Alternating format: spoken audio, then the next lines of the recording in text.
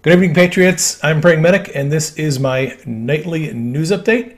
It is Friday, November 20th. Thank you for joining me on the broadcast. I wanted to send you into the weekend with a little bit of good news in the event that you're feeling a little stressed and anxious over all this election stuff. I do have some, I think, encouraging election news to report, and let's jump into that without any further ado. I am an author by trade, and this is my 15th book, The Great Awakening. It is volume 2 of the Q Chronicles series. In this book, I discuss the post of the anonymous intelligence insider known as Q. And this book picks up in about December of 2017.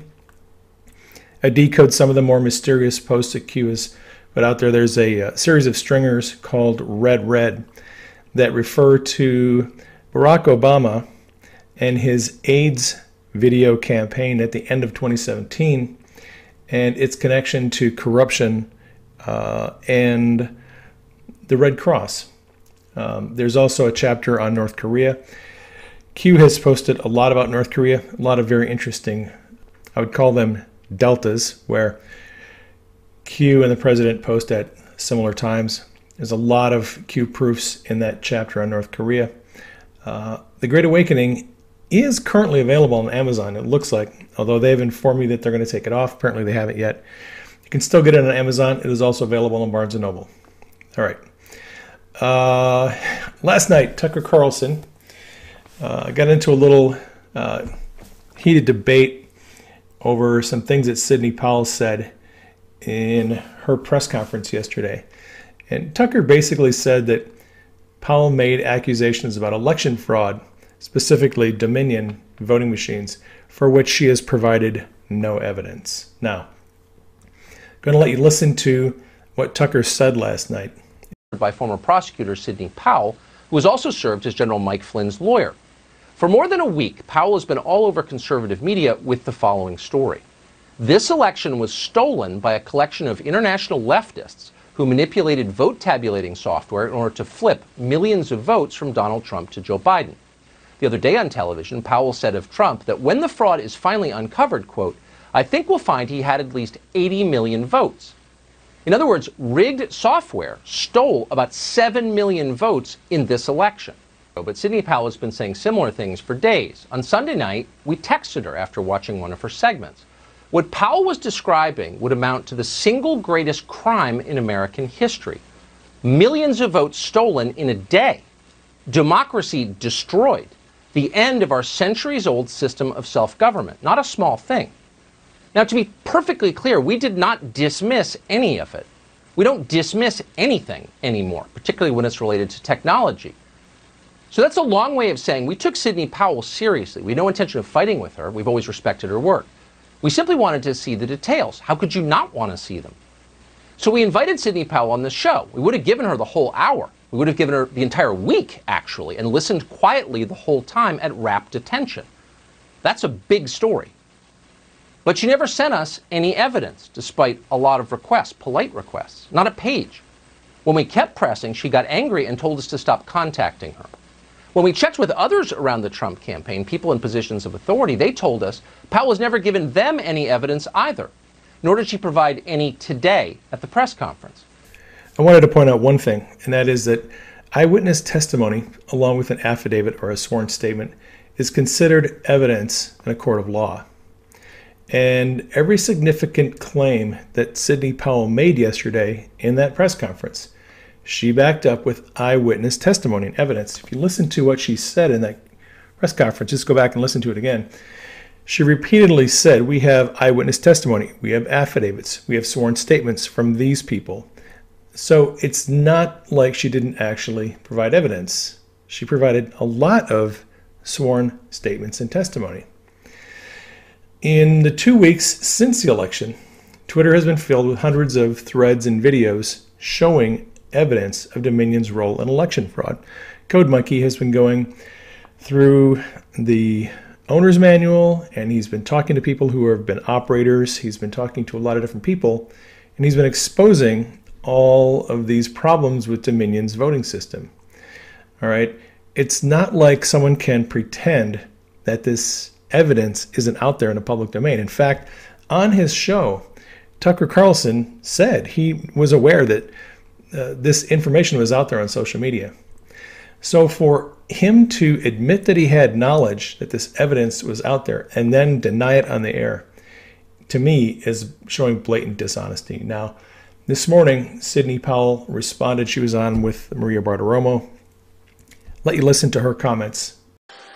All right, Sidney, I want you to respond to what Tucker Carlson said last night, Sidney. I don't know if you watched it, but Tucker Carlson said that he had invited you on his show to share evidence of the software flipping votes, and he said you got angry and refused to provide evidence for your claims of voting software flipping votes. How do you respond to Tucker Carlson? Did you get angry with the show because they texted you and asked you to please provide evidence of what you're alleging?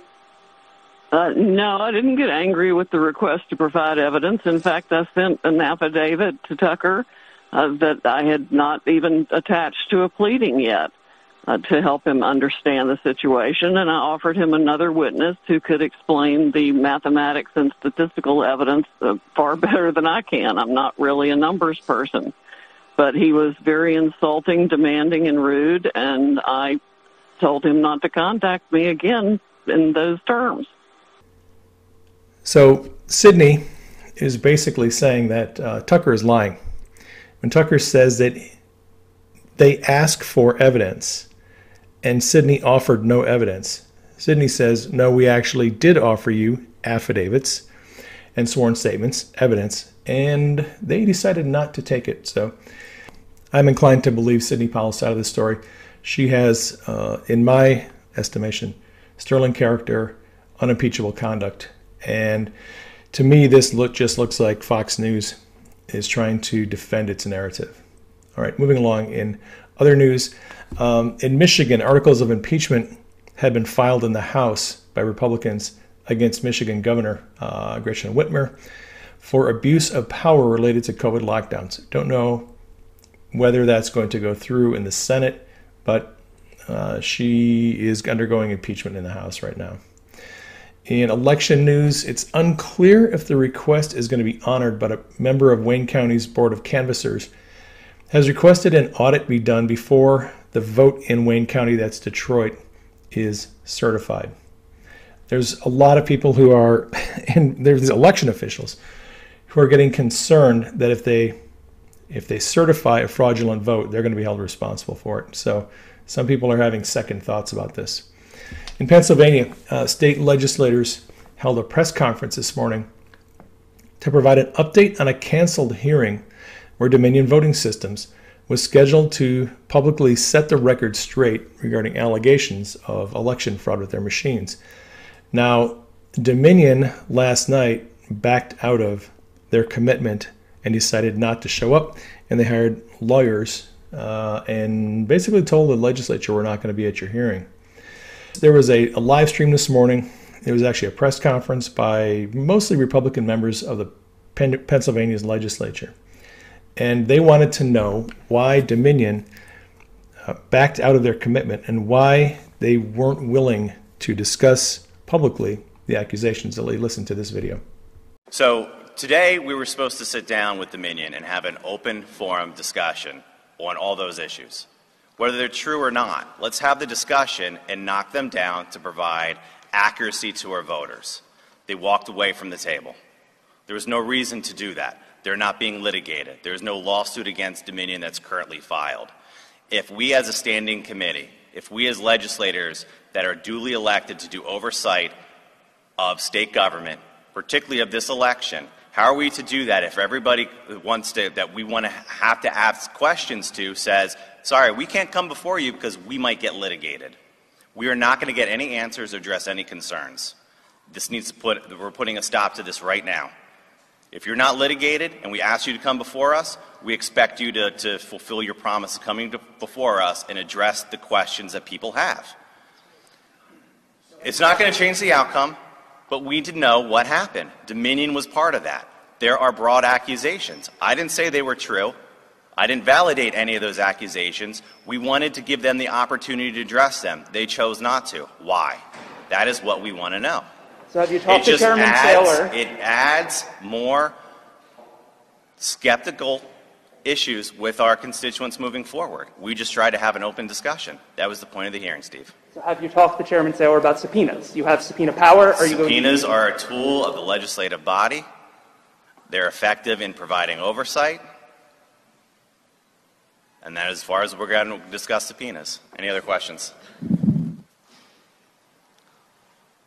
No further questions. Thank you all for coming out. Hopefully Dominion will be responding to this with concrete answers to every single accusation that's been out there. Thank you.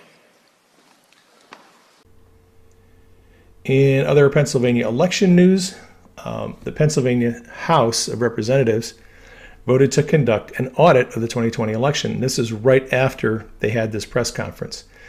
So the resolution that was passed by the House does not require approval by the governor, and it does not require approval by the Senate. There's no limit to the amount of money that the committee can spend on the audit, and the results are going to be due by Friday. It sounds like they're going to hire an outside contractor to do the audit of the vote. In Arizona, Governor Doug Ducey announced today that the state is not going to finalize its election results until all legal disputes have been settled.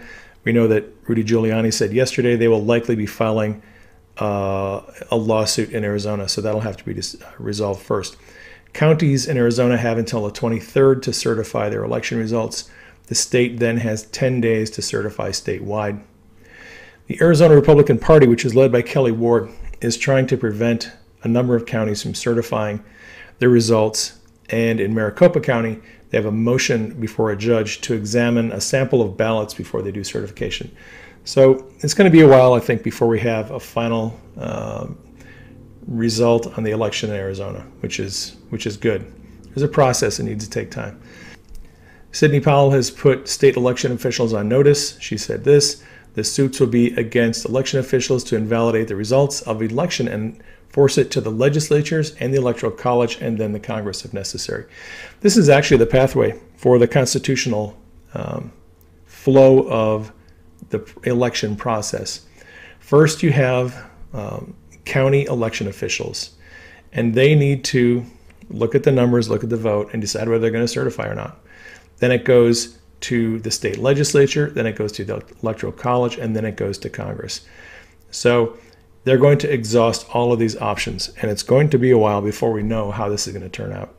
But the point being, Sidney Powell has basically told election officials, those are at the county level, that they'd better be careful because they could end up facing a lawsuit. Now, in Georgia, the Secretary of State announced they had certified their election, and then a few hours later they backtracked and said they had not certified their election. Representative Steve Smith made it clear that anyone who knowingly certifies a fraudulent election in Georgia is going to regret it. He tweeted this out: "If you certify a fraud, you're done in Georgia," and he tweeted at the Secretary of State. It's difficult to say exactly what's going to happen with Georgia at this point. In other news, if you've been following the Kyle Rittenhouse story, Kyle was arrested in Kenosha after a shooting. There was a fatality in that shooting. He's being charged with homicide. He was in jail pending $2 million bail. He is now out of jail. They've raised enough money to put him out on bail. So he's been thanking a lot of people for their contribution to that. All right, moving along. Joe Biden is trying to grift money from private citizens to pay for his imaginary transition into the Oval Office. He tweeted this out today. Here's the deal. Because President Trump refuses to concede and is delaying the transition, we have to fund it ourselves and need your help. If you're able to chip in, help fund the Biden-Harris transition, and they have an ActBlue link there for donations. So, yeah, Joe Biden is never going to be president. There's going to be no transition. And they're just trying to grift money from people. President Trump held a press conference today on lowering prescription drug prices. And in the middle of it, he taunted the media about his election win. I'll let you listen to this. Big Pharma ran millions of dollars of negative advertisements against me during the campaign, which I won, by the way, but, we'll find that out. Almost 74 million votes. We had Big Pharma against us. We had the media against us. We had Big Tech against us. We had a lot of dishonesty against us. Kayleigh McEnany also held a press conference today, and she talked about a number of things. She just rained down fire on the fake news media. It was glorious. This is how she finished off the press conference. We talked a lot about transfer of power in the election, and it's worth remembering that this president was never given an orderly transition of power. His presidency was never accepted. In fact, before his election, we know Crossfire Hurricane was launched by Peter Strzok to pursue baseless allegations about the president's ties with Russia. That's before he was president, trying to subvert the will of the American people. We know in August, Peter Strzok wrote a text message about an insurance policy against a Trump presidency, once again trying to silence the voice of the American people.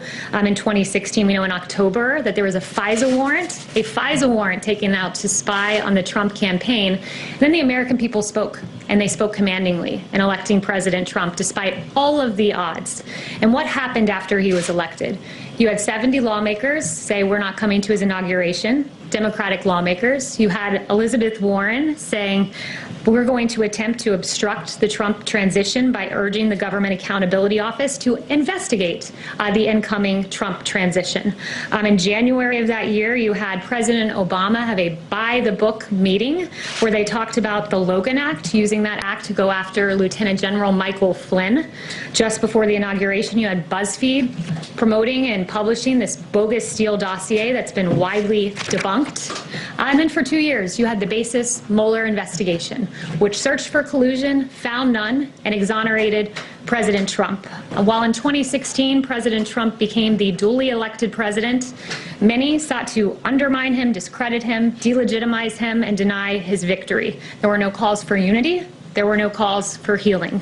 So while every legal vote is counted, let us not forget the inexcusable transition, or lack thereof, that President Trump had to endure in 2016 and 4 years into his presidency. Thank you, everyone, for the very good and substantive questions today. I don't call an activist. I'm not an activist, and you have been taking questions since October 1st, and you just took about 5, Kayleigh. That's not doing your job. Your taxpayer-funded job. And in our last news for today, Supreme Court justices just received their new assignments for circuit courts. And this is important because these justices will preside over cases within a certain jurisdiction. All right. And we now have, due to the realignment, Brett Kavanaugh will be presiding over the circuit court that has jurisdiction for Michigan. Amy Coney Barrett will be presiding over the court that has jurisdiction over Wisconsin. Justice Alito will be presiding over the court that has jurisdiction over Pennsylvania. And Clarence Thomas will be presiding over the court that has jurisdiction over Georgia. This is highly relevant because when cases go before these various courts, the Supreme Court justices can issue stays and injunctions, which could help the president. That is all the news I have for this Friday. If this broadcast has blessed you, you might want to consider supporting me on Subscribestar. The link to my Subscribestar page is in the description box. The link to my book, Great Awakening, is also in the description box. Please keep me and Denise in prayer this weekend. Keep the president and his legal team in prayer this weekend. Keep the military in prayer. Love you all. Take care. I will catch you on the next broadcast.